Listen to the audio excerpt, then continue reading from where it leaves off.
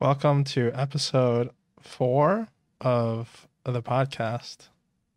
Attack for 20. We're, I guess, naming this episode Winning with Iyslander in Uprising Limited. Yeah. And we wanted to start actually with a little bit something more casual, and that's Yanji. What'd you do this weekend or last week? Doesn't have to be fab related, of course. Yeah. What's been keeping you busy? I think in terms of Flesh and Blood, the only Flesh and Blood that I've played was we did like an in-person draft at Youngji's house. Yeah, we did two. We jammed 2 drafts. Yeah. And then after that, I've just been playing a lot of Rocket League. Dude, What did you draft at Youngji's? I drafted. What did I draft? I drafted Iyslander once, and then the second draft I drafted. It was like one of 4. I was like one of 4 fights, I think. I know, yeah. We like pivoted into it, but you did well. You went. We ended up only doing 2 rounds in the first draft because we wanted to jam a third one. But Yeah. I think you went like undefeated, right? I don't think you. Yeah. Oh yeah. So I did fine in the first draft, and then I was 2-0, and then in the No, second. you were Iyslander in the Oh first yeah, draft. and then Iyslander. I fine was 2-0, yeah. and then fine in Yeah. the second. I was fine. You crushed me, and then I think I was Fi again. It was unfortunate. Like it just the way the packs broke down. Like I thought Fi was open. Yeah. What did you do? Yeah, sorry. What did you do this weekend? This is like this is a setup. Michael just wanted to talk about his weekend. 2 days ago, I went to a store in Baltimore called Gamers Core, and I drafted some guys, and I pick one day Flamescale Furnace, Nice. and Iyslander was very open, and I ended up just having just like a kind of mediocre Fey deck, but with Flamescale Furnace, it really helped in the mirror. Mm-hmm. Also, I never lost a dice roll, so I always got to go second. So Nice. um, That's it's kind of a shot. A shot at No, it's the just players of. no, like I feel like we can talk about this on a later episode, but like in the Fey mirror, like Yeah. if you go second and you have Flamescale Furnace, like it's just like harder to lose. Anyways, let me follow up on the pack one pick one tweet. So we typically and I think you and I are on the same page. We don't really like doing pack one pick one content.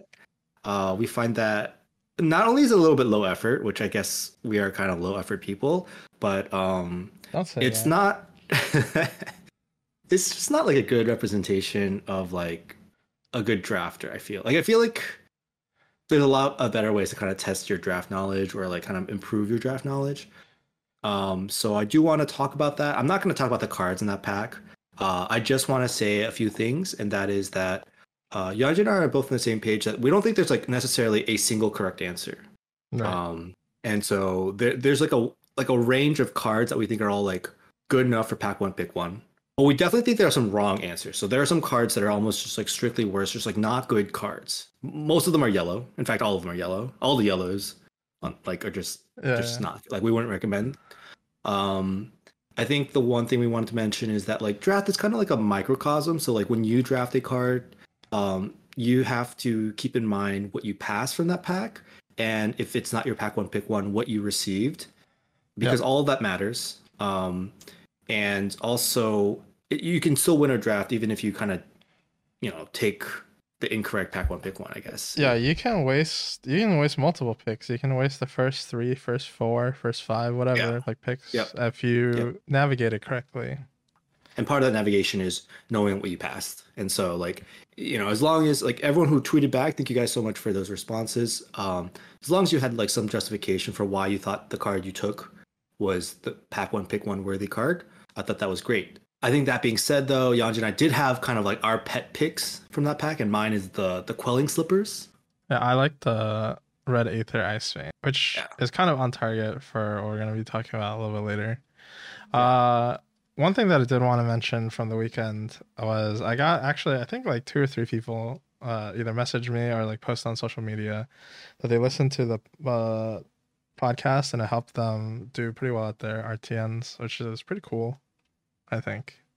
Oh yeah, I actually so shout out to Caesar. I met someone who literally was talking about the podcast, not realizing that I was one of the hosts. So I'm so glad that people are listening to the podcast.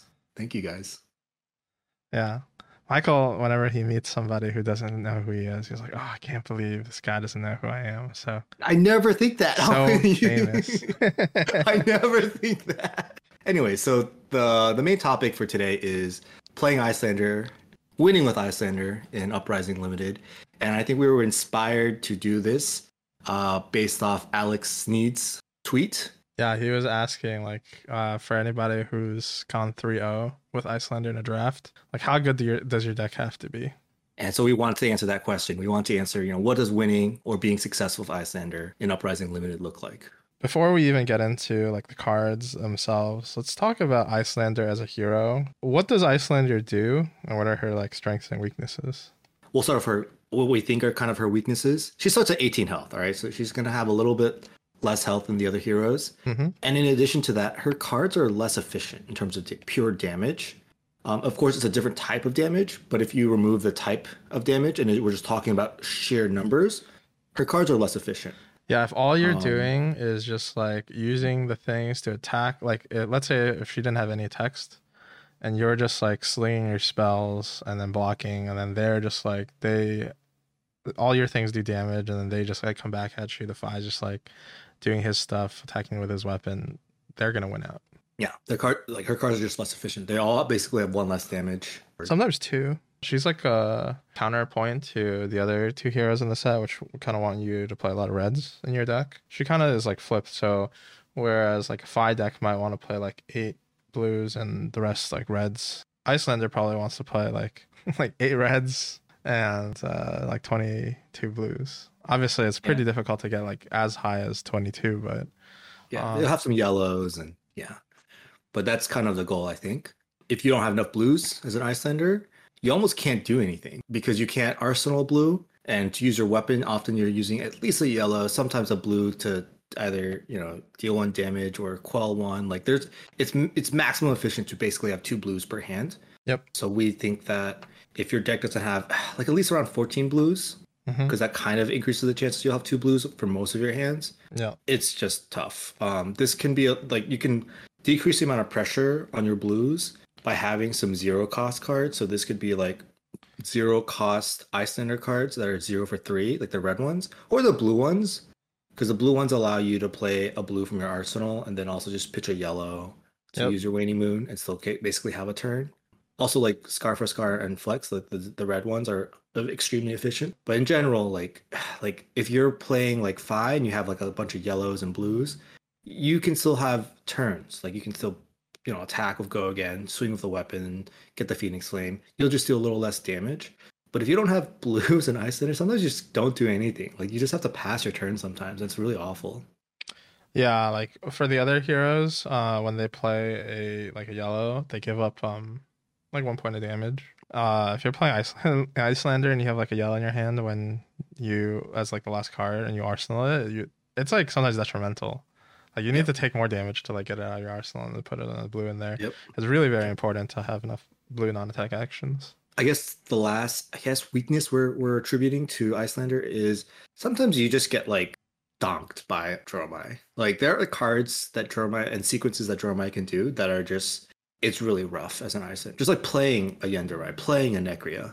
Yeah, especially the dragons, Themai, he just like shuts you out of the game. A lot of the dragons that have large toughness, it's just very difficult for you to be able to deal with, especially like once you get to like Yendurai or Necria or anything that has above 4, it becomes like very difficult to like efficiently play your turn out. You need to be able to kill the dragon in 1 turn, so you need to be able to deal 4 or 5 damage in 1 turn, and sometimes just like not possible anymore. So for all of her disadvantages, then why would you ever want to play Iyslander? The main advantage is instant speed. Yeah. And so instant speed in Flesh and Blood works, I think, a little bit differently than instant speed in a lot of other games because of how the turn cycle is structured. So if you play Kano in limited or in constructed formats, you kind of understand this. But for anybody else, usually like most of the other heroes in Flesh and Blood can't really do anything at instant speed. And I think when you mean instant speed, you mean dealing damage. Yeah, dealing damage. Killing your opponent. Yeah, we see that Legend Sorcerer is very conservative with giving people damage at instant speed. Like Yep. Ryanar has it with like one defense reaction, Yep. and then a Chain had it with one like Invert card, yeah, invert existence. Yep. existence. And basically, like part of the reason why damage on your opponent's turn is so powerful is specifically just for like the very last turn of the game, right? Yep. And let's talk a little bit about like the math that goes into it. So, in the context of Uprising draft, if you're playing five versus five, which is like a pretty like quote unquote normal matchup, you're both Yep. attacking each other with like attacks on your turn and blocking. In order for you to do damage to your opponent, you have to survive the turn, right? Yep. So there's like certain life totals that you can't really go below, or if you do, that you have to like threaten a certain number of cards out of their hand. Yep. So like if you go to like I think it's like around eight, like five can like very easily do eight with three cards. Yes. And so you're gonna have to like block a card out of your hand at least, and then it scales up like the more damage that they're gonna do, with like the number of cards. Yeah, you got to survive and you got to have cards. That's the only way you can deal damage to your opponent. You survive their attack, and then you have at least one card to attack them back with. Yeah, and then so like if you get caught like below the life threshold where you have to end up just like blocking your whole hand out every turn, like unless your opponent just like straight up bricks a hand and that just like doesn't have go again or like can't like do damage, then you already lost the game, but you're just like waiting for them to finally put it together. Iyslander kind of breaks that rule, of course, right? Like when we're talking about instant speed, because she's able to put a card in her arsenal and actually play that card on your opponent's turn, it kind of bends the rules a little. And I think the most damage that a blue card can do out of Arsenal in this format, well, It's three. So like the red, the blue Ice Vein, well, or the most is like a Tome of Duplicity, but that's like okay, sure. Yes. but yeah, like the most like reasonable amount of damage that you could do is three.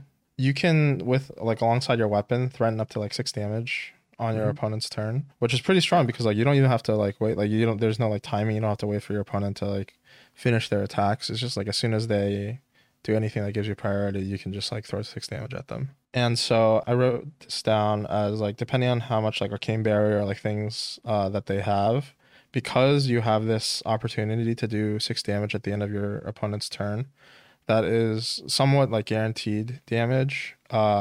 Let's say if they have Arcane Barrier 1 and do six over two sources, they can block at most two of it. And so you're doing four damage guaranteed. And for any other character to do four damage guaranteed, they would have to like represent at least 14 to 15 damage, right? Yeah, yeah. And so when you put it that way, like for the very last turn of the game, that blue that you put in your arsenal represents like that much damage, like theoretically. Yeah. And theoretically, in that same sense, like if you're able to kill your opponent, like that way, like you have gotten a huge advantage. Mm-hmm. Like you've nullified basically their entire hand if they weren't able to, either Arcane Barrier to stay alive, or use like an Oasis Respite to stay alive. You basically nullified like three cards or their entire hand and basically their entire turn, and that's like a, I don't know, 12, 14, like huge life swing advantage. Yeah. And I think part of this also kind of it like puts the impetus on you to get your opponent to like that point in the Yep. game.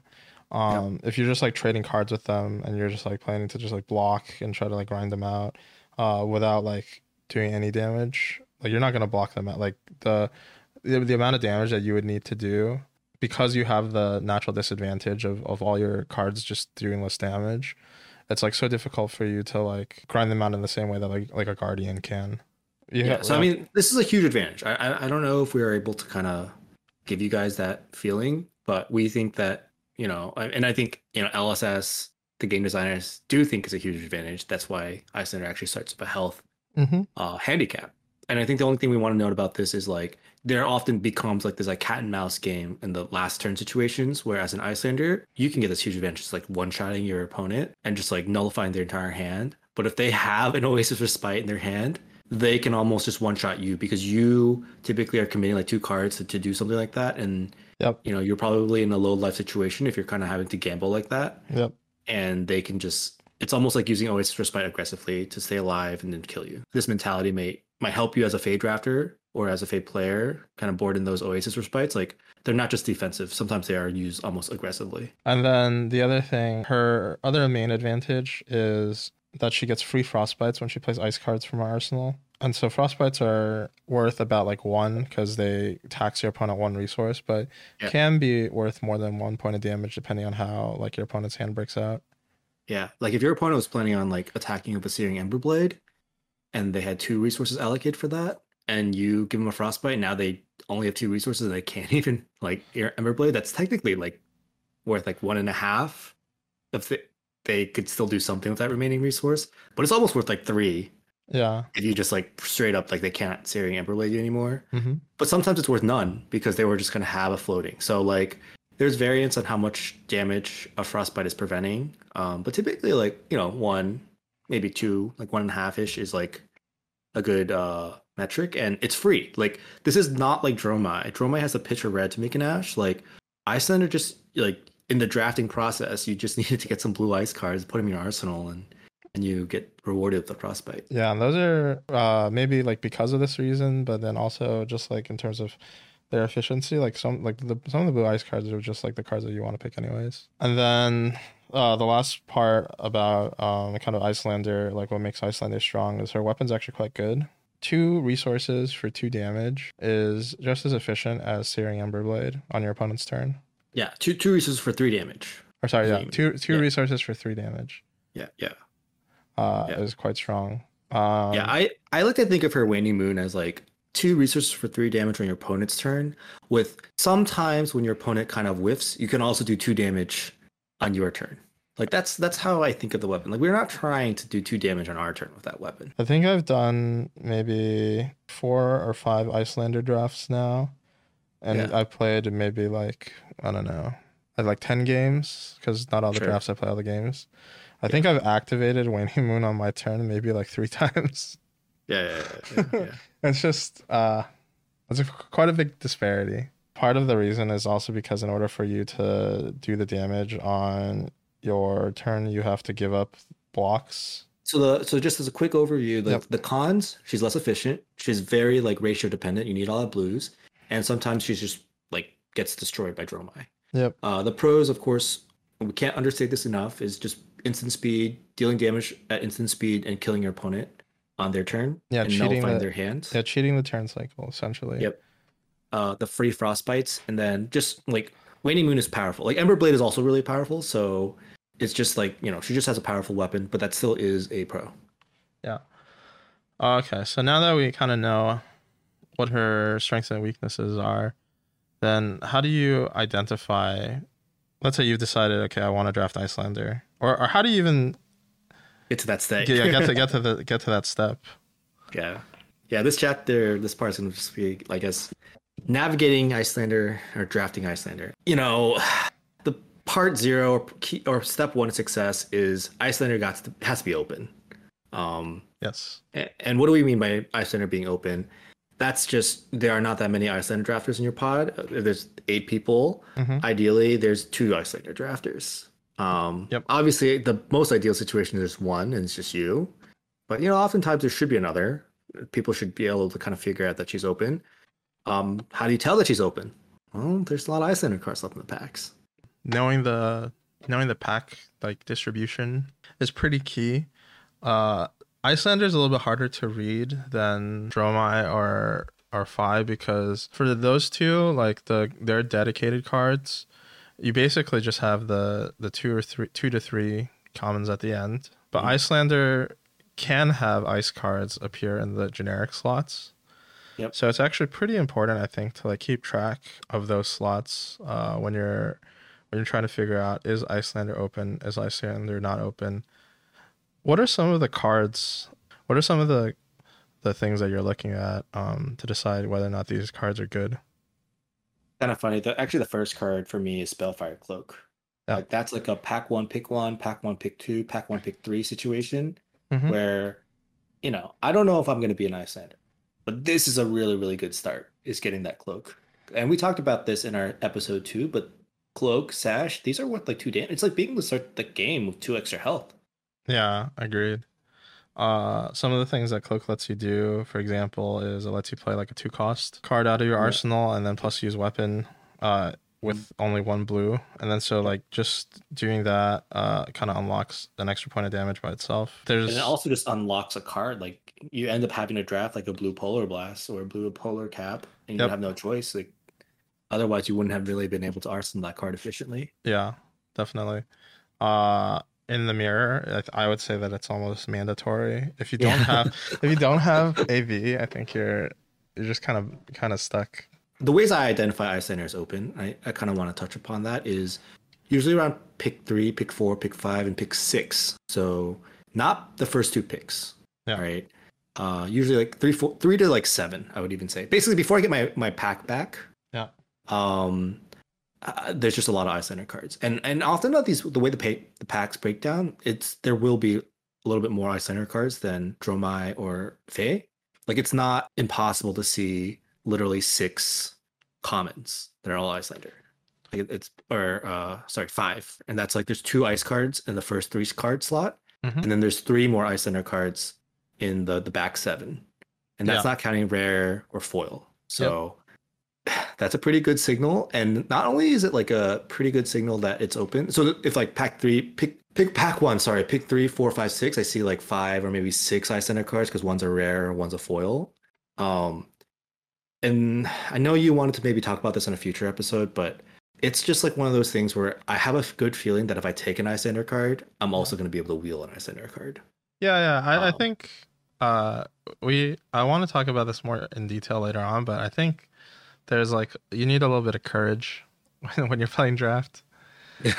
Like I know a lot of people are kind of like, well, especially like when you get a pack that's just like really strong for like any hero, right?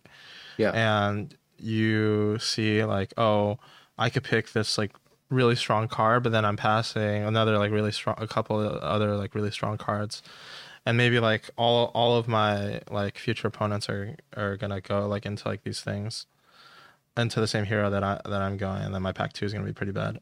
I think that in those scenarios, like you also have to come with the understanding that basically when you're passing the pack, their opponent is more the people that you're passing to are more committed than you are when you see the pack. Like they've taken more cards, and you're not gonna like get wheels unless you pass good cards, right? Like it's just not gonna happen. Like if there's 2 cards for Iyslander in the pack, and you're like, oh, if I just pick one, and then the other people are gonna see that Iyslander is quote unquote not open. Well, like what happens if there's one other Iyslander card or Iyslander drafter in the pod?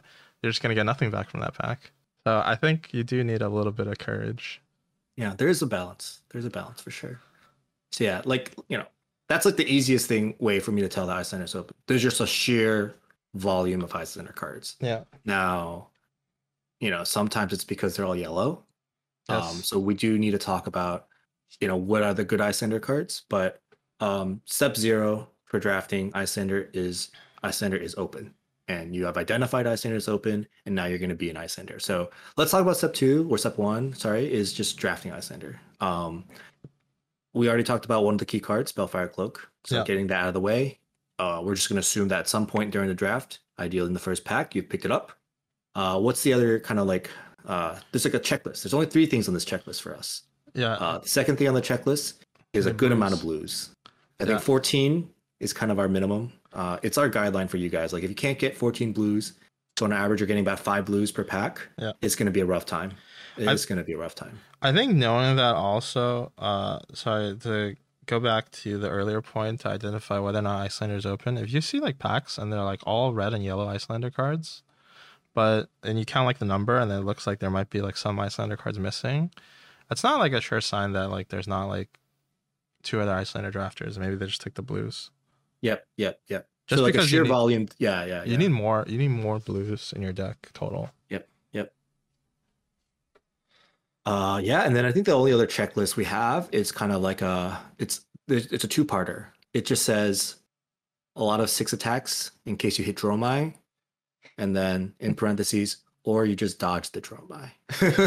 Yeah, I think um, it's kind of interesting because I think Iyslander will definitely struggle in drafts where there's like a, let's say there's a solo Dromai yeah. drafter, and then your pod breakdown is like four fives, three Icelanders, one Dromai.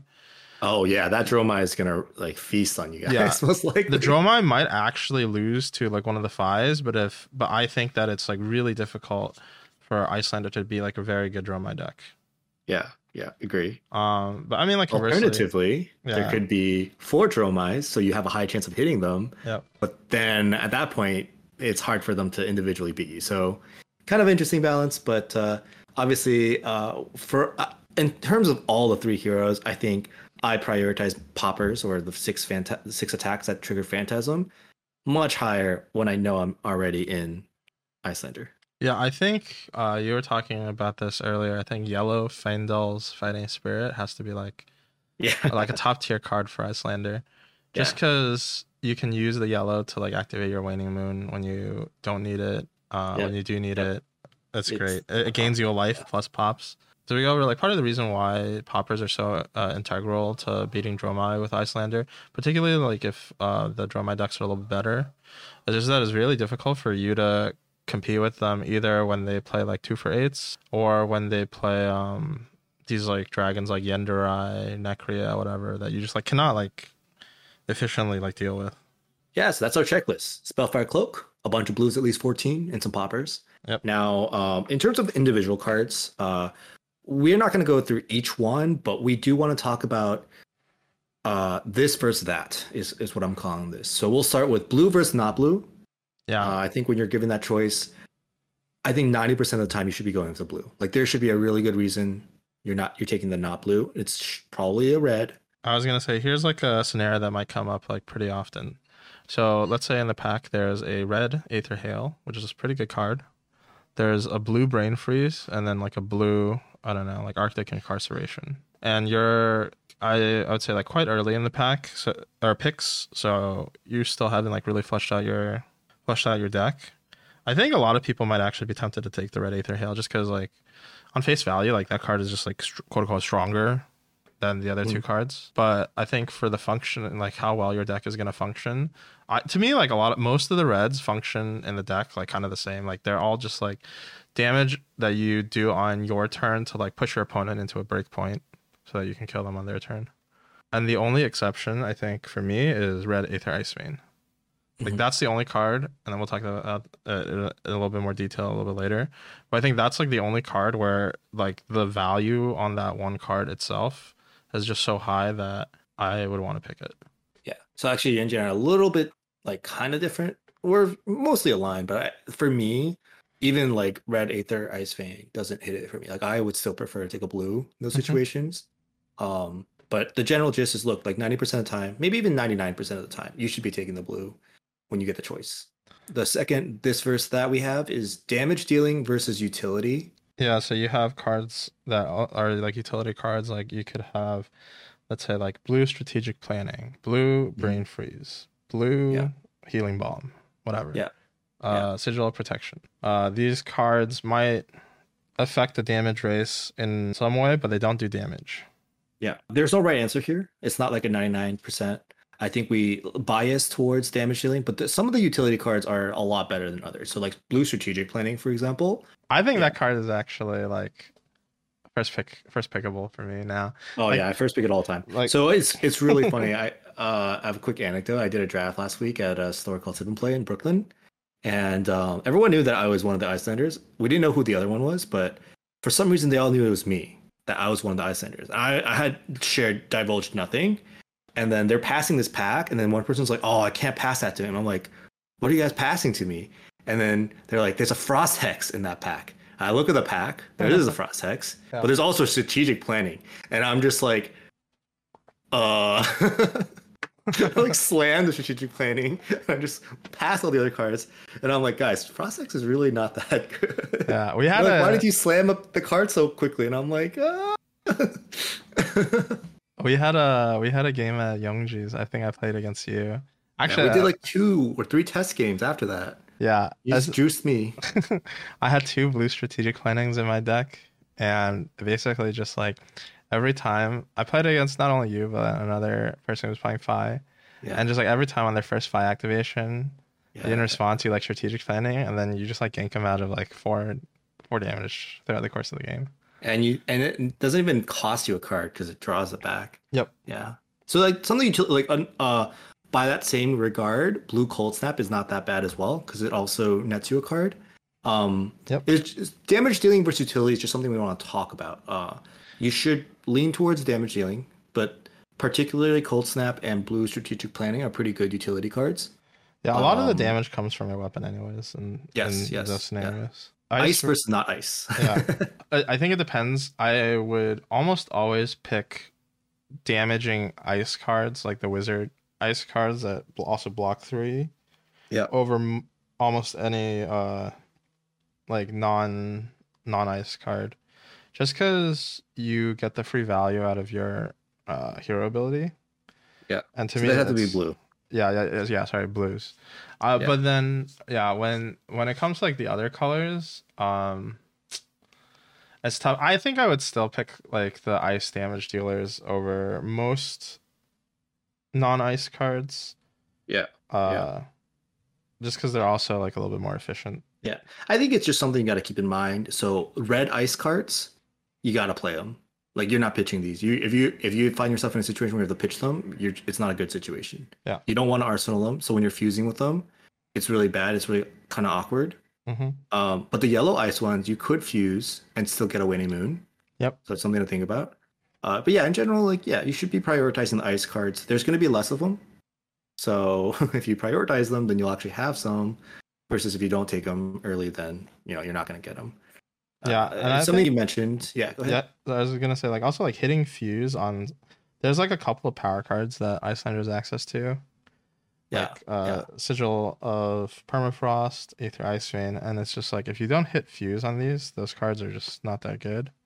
But if you hit fuse on them, they spike a lot. Yeah, they're worth a whole extra card basically when you fuse. Yeah. And in fact, like Brain Freeze doesn't even do anything if you don't fuse. You got to look at their hand. Oh yeah, I forgot. Okay, that's worth like half, I think, half a point, I guess.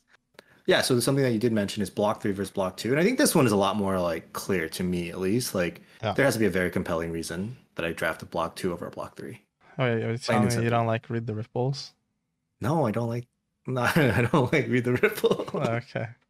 I don't like Cold Snap. That's not blue. Like basically, blue Read the Ripples is kind of like if you provided that as a token.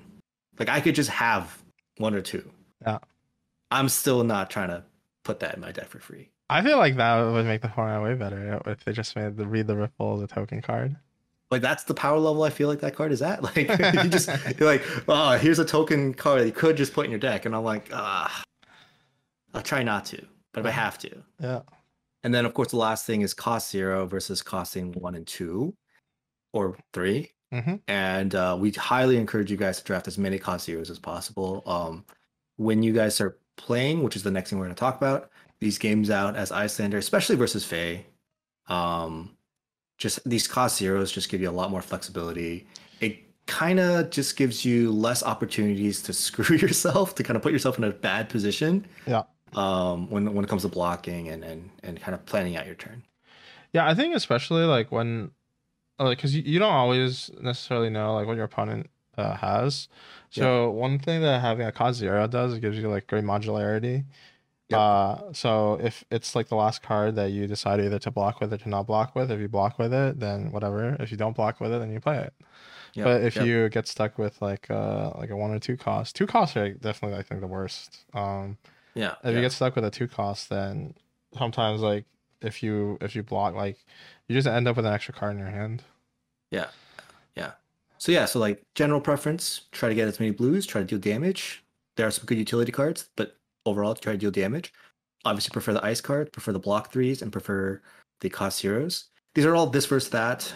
Different scenarios require you to think about it differently, but those are just things that we wanted to bring. I think the next thing we want to talk about is just playing Iyslander Unlimited. The one thing I want to talk about, and I'll give you the mic afterwards for playing Iyslander Unlimited, is I'm terming it the flow. And that's basically, it's different when you play Iyslander like most of you guys and I personally have not played a lot of Kano in limited. But it's different. Like you're gonna there's a certain thing where you're blocking typically of like one or two cards, and every single turn you're basically trying to arsenal card. So you're actually kind of intellect three, like you're playing with 3 card hands, but Yep. only 4 cards because you're playing also the card from your arsenal that you set the turn before. Mm-hmm. So turns are often like not really like as clear cut as you might be used to in terms of like, when you're just playing like in Welcome to Wraith Draft, you have 4 cards, your opponent has 4 cards, you play your 4 cards, you draw a fresh new hand. Your hand gets kind of bleeds onto the next turn. Yeah. Based off your decisions on this turn. So it's just something to keep in mind, right? Like you're always like trying to plan like what card am I arsenaling this turn? The answer sometimes is you're not going to play your arsenal card.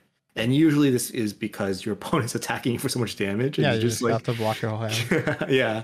And you can't block with your whole hand or block with 3 cards, pitch a card. Because I don't think I ever really want to be in a shields down situation like that. Yep. Sometimes you do. Like like it's hard to. I'm just saying, like most of the time you try an arsenal card. Sometimes you don't because you just don't play the card from your arsenal. Mm-hmm. Rarely do I want to play the card from my arsenal and not arsenal card. Yeah. That's like a very rare situation. I think the goal is to be very efficient with your cards. Make sure to be waning moon your opponent on their turn practically every turn because you have to be pressuring your opponent, even though it does feel like you're blocking a lot, or else you'll never get them in a situation where they're basically in what we call the danger zone, which honestly like could start at 12, but really realistically starts at 8. Yeah, I mean like you have to like figure that if we talked about Icelander's character profile, if her like main strength is basically putting your opponent dead on their turn, then you want to kind of maximize your ability to get into that situation, right? And another way you can kind of lose as Iyslander, and we kind of alluded to this, is getting caught with extra cards in your hand. Yeah. So your opponent attacks for 3, you don't block the 3, then he attacks for like 1 or 2, and now you don't want to block that either because you don't want to use 1 card to block those. Mm-hmm. And then he plays like a healing ball. Oh, you got me so many times with that. And then you have like 3 cards in your hand, but you can only really utilize like 1 or 2. Like it's like so. Like you basically just lost an extra 3 life. Like their healing bomb gained them 3 and dealt you 3. Yeah, definitely. So just by blocking early, you do kind of get yourself in trouble if they have Stoke the Flames. I think is the most punishing. Mm-hmm. But sometimes they don't have Stoke the Flames, and sometimes they have like nothing almost, and you just have extra cards that you can't really do anything with. That card is really good. Yeah, Stoke is just a good card. Another way to, so that's like trying not to lose is just trying not to block poorly. Yeah. But trying to win is knowing when you just, your hand is like, this hand is great. I'm going to take the damage and I'm going to do like great things and I have to take damage. This is my pivot turn. And identifying pivot turns for Iyslander is a little bit different. I think, do you have like some examples? Yeah, so I think the main example that I can think of, like this is like the pivot that you want to hit, is you want to have basically you have a 5-card hand at the beginning of the turn, and you have an arsenal set up. So you can use a blue to play your arsenal card and use Waning Moon, hopefully. Mm-hmm. And then your last 3 cards in your hand is an ice blue, Yep, another blue, and an Aether Ice Vein. Yep. And if you add up all the damage, so if we assume that the arsenal card somehow affects life about 5 altogether with your... This actually is a 3-turn sequence, by the way. It's starting from turn 0 on your opponent's turn, then you have a real turn, then you're trying to kill your opponent on turn, like, I guess, 2, which is also your opponent's turn. You actually don't you don't need to kill your opponent with this sequence, but it basically it like the value, like value wise. Yeah. So I wanted to focus on like the value of like this like 5-card hand. Yep. Assuming that the arsenal card somehow affects life around 5 points, and I mean you can do that. Blue Aether Hail. You can do it with the blue Aether Hail. You can do it with a frosting and a quell. You can do it with There's like a couple different ways that you can do it, but then you do 5 damage somehow with that plus your weapon. Then you play the Aether Ice Vein on your turn. So that does another 5. You're at 10 damage. You make them discard a card or like pitch. Mhm. And then so they lose 2 to 3 points there. Mhm. And then you set up another blue ice card to be able to Mhm. do another 5 damage. So this Yep. is around like 19 points. Of life like swing. And actual damage is probably about 15. Yeah. Yeah. Well, sorry, I forgot to mention you also get like 1 to 2 frostbites there.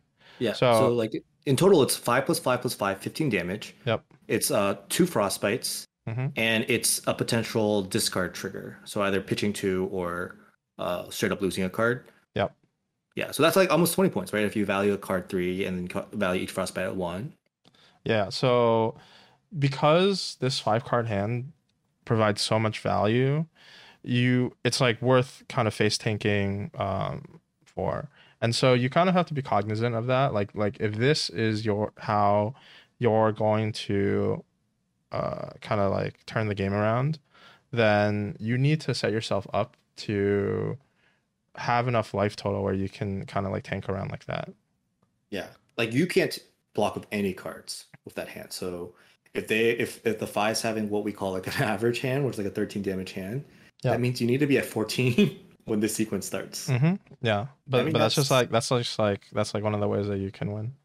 Like I mean like there's like variations on it. You don't need to have like an arsenal card. You can block with one of the cards in your hand. It's like a 3 card hand at minimum.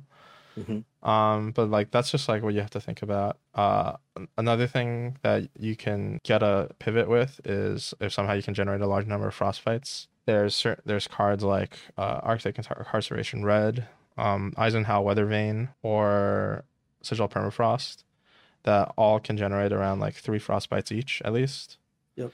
And if you get your opponent kind of like stuck with 2 or 3 cards in their hand, that can provide like enough value for you to like pivot because you spent essentially like you spent 1 card to cancel out 2 cards on their turn.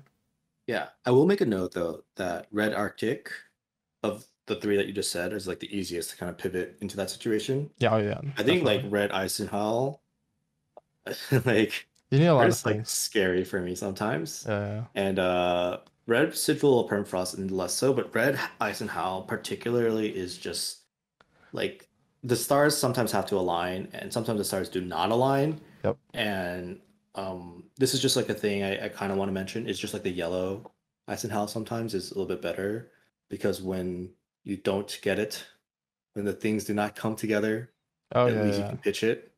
And that's just kind of a general thing with I don't know, with Iyslander is just like if you're so used to playing Fi and playing Dromai, you're just about the reds and being efficient.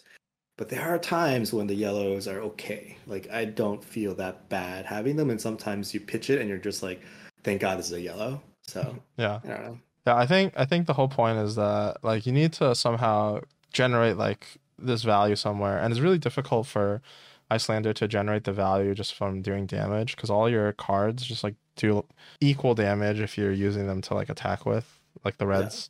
I kind of wanted to end the podcast with talking about literally just what some of our 3-0 Iyslander limited decks have looked like.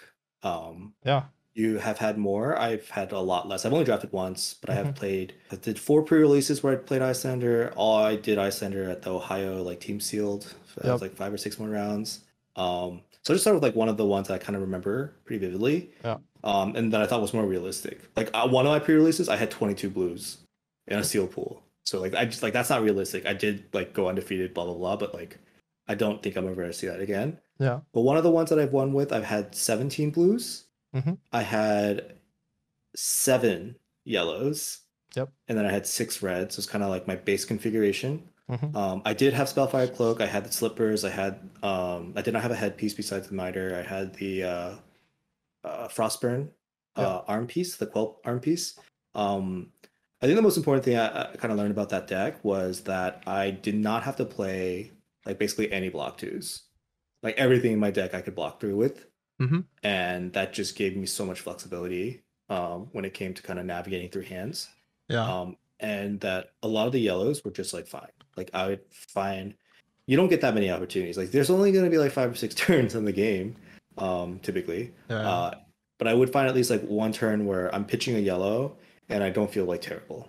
And like I typically feel terrible having yellows, so like I don't know. It just like was like news to me that the yellows when you're not blocking could still be a real card. Because when you're pitching a yellow dealing 3, like that's the same thing as blocking for 3 with the Yeah, card. So all of the Icelander decks that I've won with, I think had minimum 16 blues. yes. Uh, This one deck I wanted to call out because I had only 17, and I actually thought it was so bad because you were with me at most of these pre-releases. I was yeah, just somehow opening like 20 blues, yeah. like every single one. But I only had 17 and it was still winnable. I did go undefeated at that pre-release as well. I did face a Dromai, but like that was the only one game I felt like I got gifted because they pitched Necria Oh yes, on yes. like turn like 1 or turn 2. I can't remember. In my head, I would never pitch that, guys. Like if you're Dromai, you're against Iyslander. Yeah. Like Let's keep I'm it. taking the extra damage, doing whatever I can. I'm gonna hold it in my hand for turn cycle if I can't like play it. I think like you said, I've drafted one Icelander deck that ended up having like 14 reds, and that was definitely like the most awkward to Mhm. play. Yeah. Definitely the most success is when I have around like just barely breaking double digits, like 10 reds, Sure. and then the Sure. rest is like blues and yellows. Yeah. Yeah. Um, I have always played Spellfire Cloak in all of my Icelander decks, Yeah. and I have never played Read the Ripples in any of my successful Icelander decks. Yeah. Yeah. Um, That card. Look, can we just talk about that card for like half? Like that card is so awkward. Like I can't believe it's worded the way it's worded, and I can't believe strategic planning also exists yeah. because strategic planning says draw a card at the beginning of the end phase, Yep, and read the ripple says at the beginning of your end phase. yep, Like this is a huge difference for a hero that's playing in your opponent's turn. yes. Uh, I think that almost all of them have had. I want to say all the successful decks have had at least or no more than I would say 4 of my reds don't do damage. So that's either brain freezes or sigil protections or Oasis respite. Yep. Yep. Because if I am playing reds, I do want them to do damage, especially I think for the mirror, it's important. If you Yeah. if you just have if you just have cards like Brain Freeze or like Arctic Incarceration, it's like really difficult for you to do enough damage, I think, in the Yeah. mirror. You're just buying time. Like the whole first phase of playing Iyslander into non-Iyslander is you're just trying to deal like 10 damage to them so that you can like they're within a turn cycle of getting into the danger zone. Yeah, and then especially and then in the mirrors, it's a little bit trickier because oftentimes you will just have cards that kind of awkwardly float around because you can't block as easily. Yeah. So maybe you just like pitch it to Arcane Barrier or something. Yeah. Yeah. And so you're just like not affecting as much Yeah. you're not affecting as much damage because the most that you could affect on the block is 2.